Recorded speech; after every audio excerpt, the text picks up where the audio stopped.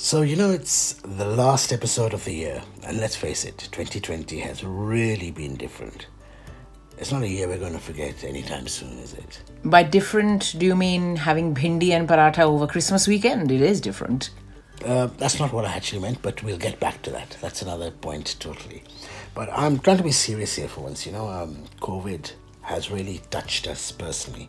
We've lost loved ones, we've had to isolate, we've adapted to working from home or studying from home.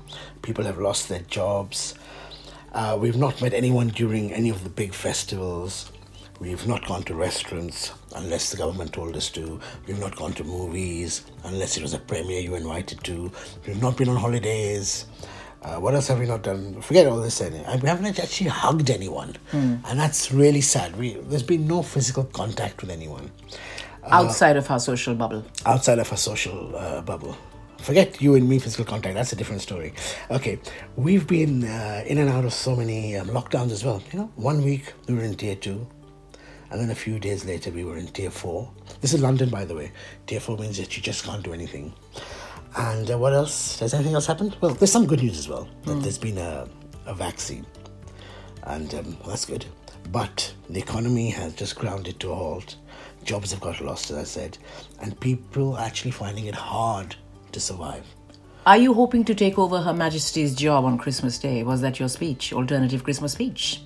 After Christmas? No, I'm just saying that I hope next year things go a bit more back to normal. Yeah, I think all of us do. But the scary bit here, as you're saying, there is a silver lining to the COVID cloud, which is the vaccine. But I think the scary bit is that no one really knows when all this will be truly behind us and whether we shall ever be able to return to the things that we love doing the way we loved doing them. I'm not even talking about new normal, old normal, none of that. But things that really matter to us, as you're saying, meeting family and friends, hugging your near and dear ones, celebrating big events along with everyone who's really a part of your life, a part of your narrative, as it were. When will we be able to do that again? Well, I think I speak on behalf of most people when I say goodbye and good riddance to 2020. Welcome to the Shabby and Man podcast. We are partners, parents, podcasters, broadcasters. And for everything else in between. Now, this is probably the first time that we've not celebrated Christmas with our extended family and friends. Forget Christmas. We've not celebrated Diwali or any other big festival. Yeah. We've done it by ourselves. Yeah. Just our bubble. Yeah. What have you taken away from it? How do you feel about it? A few days out of Christmas. I feel that while celebrations have been scaled back, while we've not had the luxury of being with, as you're saying, cousins and grandparents and parents, and it's just been the immediate family, I think it's also been a huge lesson in the way society now packages these festivals. I think we have come to a place where it has become more about the presents under the Christmas tree, whereas, as we all know, we've said it so many times, when you gather on Christmas Day, on Diwali, on Eid, on Holi, any such occasion, it is those who are part of the celebration, those who are around the Christmas table, they matter more than the presents under the Christmas tree. And I think the world has got to a point of excess. We have all become so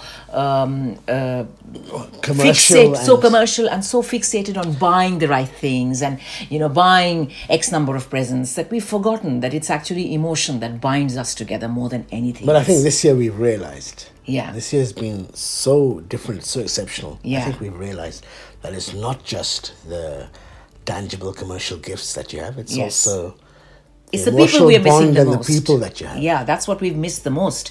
And with all due respect to technology, while it is a fabulous thing, and it has been the lifeline for so many who've been unable to step out of their houses over the lockdown, but it's not the same thing having your parents and grandparents on Zoom as it is having them around the table and pulling a Christmas cracker with them and hugging them and having fun. Saying that so many people have learned how to use Microsoft Teams, Zoom. Yeah. People who never touch a tablet Yeah. or an iPad. I think this is also a time of realization for most of us that even though celebrations are scaled back, even though we're all in our own social bubbles, those of us who are fortunate enough to still have a roof on our head, to still have a job, to have that celebratory meal on the table, we are so fortunate because there are so many people who've been severely affected by the pandemic and they're not as fortunate as we are. And therefore, I think an extra dollop of gratitude in everything we do going forward, right? Because we can moan about 1,000 things, and naturally everybody's had to change their lifestyle. Everybody has had to adapt to the new normal. But as long as you still have things to be grateful for, it is important to remember that there's vast majority of people across the world who are probably not even as fortunate as we are. And therefore, I think it's also brought that spiritual element back into a celebration, which is otherwise about lights and presents and, having good food and celebrating the finer things in life. And this period is also a very lonely period for many people. So you said it's called something, right? This period I think it's called Twixmas. Twixmas. Many people will say something else. It's that kind of twilight zone between Christmas Day and New Year's Day when nothing happens. Like every day is like a Sunday. You mean you're in a state of limbo where you are on holiday, but you're not really on holiday, that kind of thing? Yeah, you're in a state of I don't really know what's going on. And or what day it is. And as you're rightly saying, it can be a period of great loneliness for people, right? Mental health, I know, has already been something people have been talking about a lot in the last 7-8 months in the light of how dramatically the lockdown changed our lives and, almost caged us in our own homes. And I heard you had done quite a few little interviews on mental health on your radio show. Yes, I did. With And doctors. Are they doctors? Are they called doctors? Or are they called doctors, psychiatrists, GPs. That's the word I was looking for, psychiatrists. GPs, they're all extremely keen to stress to the general public that if you feel that you're grappling with mental health issues, even if you've never had them before, or if you feel that even if it is a small thing which is getting to you, don't ignore it and know that there is help out there. This is when every time come Christmas time, because as you're rightly saying, more so in this pandemic-ridden year than it's ever been. But every year I see in this Twixmas period, as you're saying, all these ads for Samaritans pop up at every tube station because they know that there are people who are probably feeling that while the rest of the world is enjoying and celebrating, I'm the only one who feels lonely and isolated, and I feel that I've been a failure. And everything is amplified and enhanced. Enhanced, magnified. And I have so much respect for, whether it is the Childline, whether it is the Samaritans. And now, this year, because of the pandemic, the government has a helpline as well for those who are struggling with mental health. So I think Christmas 2020 has been an eye-opener on many counts. While we are sad about the fact that it's just us and none of us have been able to meet extended family members, we're also happy that it has made us aware of those who are less fortunate than us. And it has made us aware of the fact that mental health is something that no one should be struggling with on their own. If you need help, please reach out. And it's not something to be ashamed of either. Absolutely. Reach out and ask for help. Ideally, this episode should have been the wrap-up for the whole year. What was 2020 about? What we read, movies we saw, what we ate. But that's just all gone out the window. It's gone for a toss. Because I think nothing really mattered. Cinemas were shut, restaurants were closed, and bookshops were closing down. Yeah. That's what actually happened. Looking back on 2020, in fact, there are loads of people who have written about it as well. Tell me what you think, that the arts has taken... I know it's all about saving lives right now. It's all about rolling out the vaccine to as many people as possible. But the arts has taken a very big hit, right? All these, not just the Sir Andrew Lloyd Webbers, but even smaller theatres and independent groups and singers and musicians and all those who are freelance artists, right? Their profession has taken a very big hit. And this has always been an ongoing debate and discussion that society needs science and medicine as much as it needs things to nourish its mind and soul. And the arts and entertainment, they provide that, right?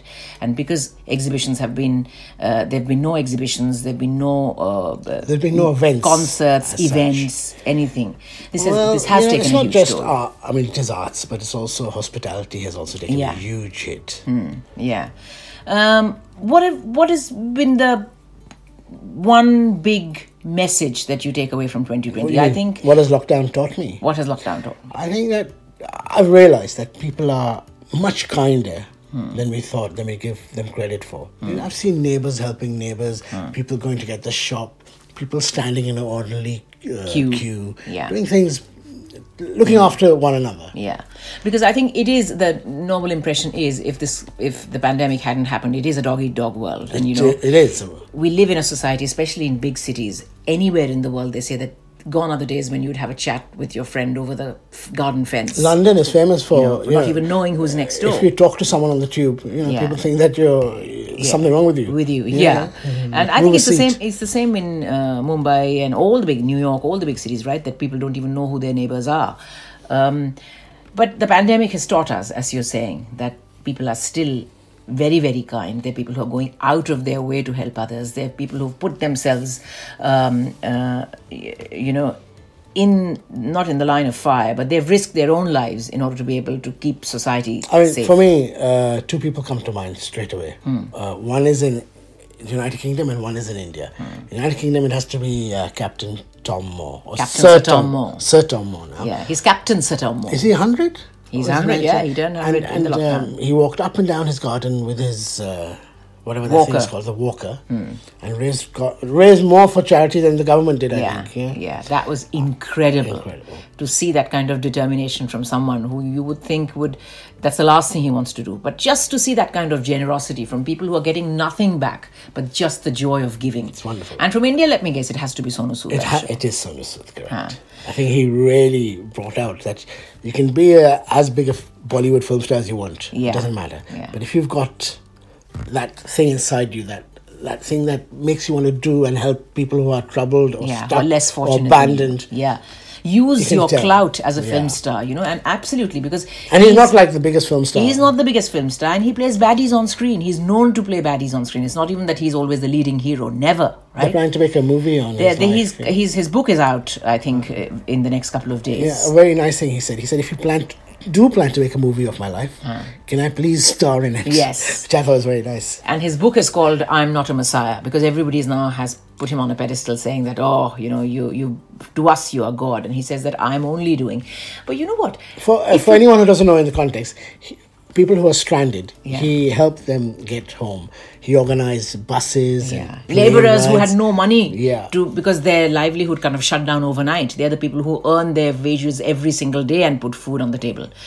He made sure that they went back to their villages. You're right. He was helping out Indian students in other parts of the world as well who were stranded when lockdown happened.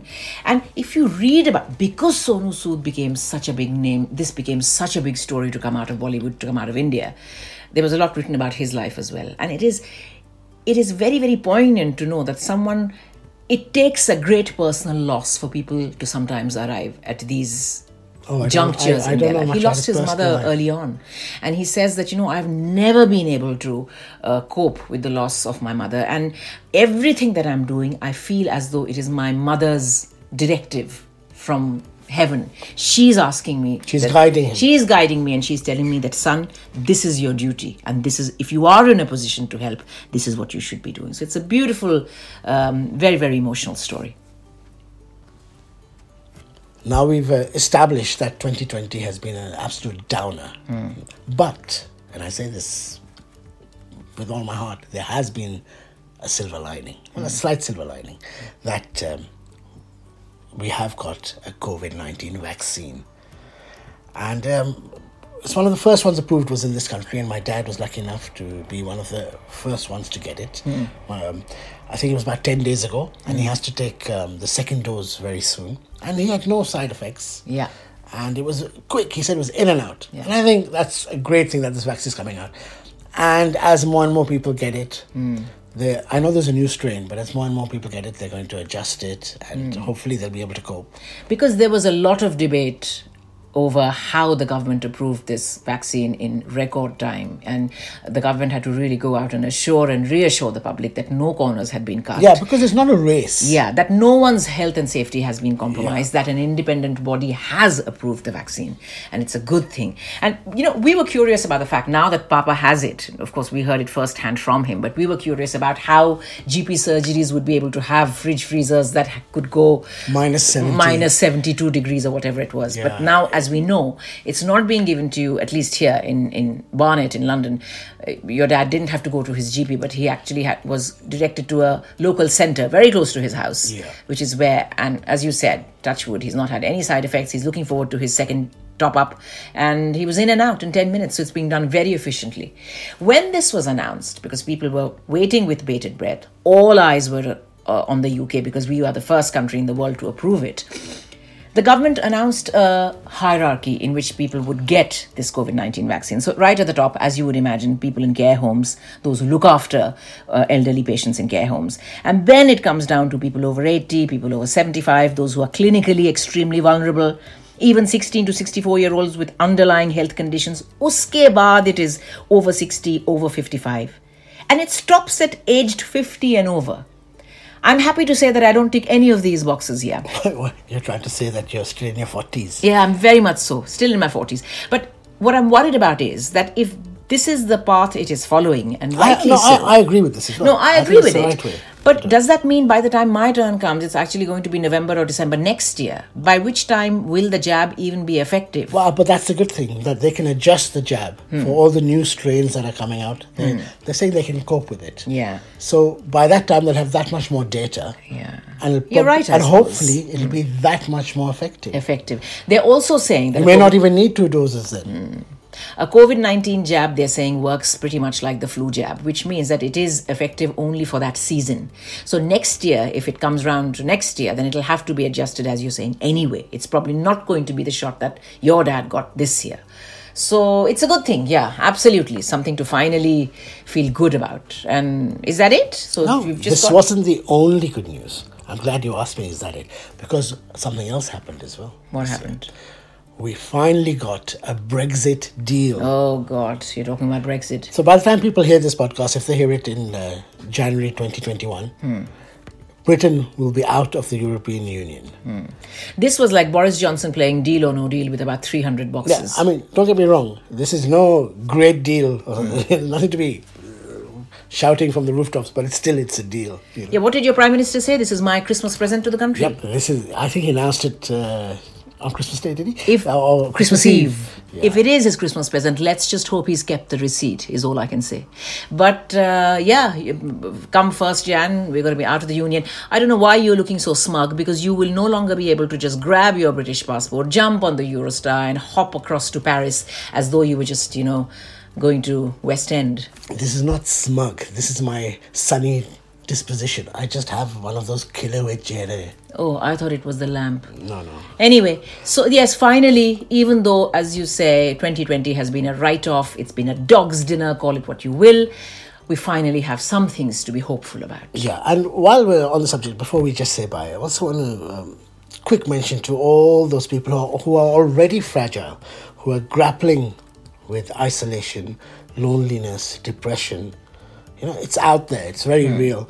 So just to tell them that, we're here. We're here. We're all in this together. And in a small way, our small contribution to sharing our thoughts and our lives and our celebrations and anxieties with you, we at Shabby and Man are just happy that we're able to reach out to people or talk about things which hopefully resonate with people who listen to us all across the world. So you're not alone. We're all in this together. And let's hope that next year's much better, much brighter. And we'll see you very soon. Very soon. Until then, look after yourself and enjoy the last few days of 2020. That's right. Twixmas, as we call it. Bye-bye. Bye-bye now.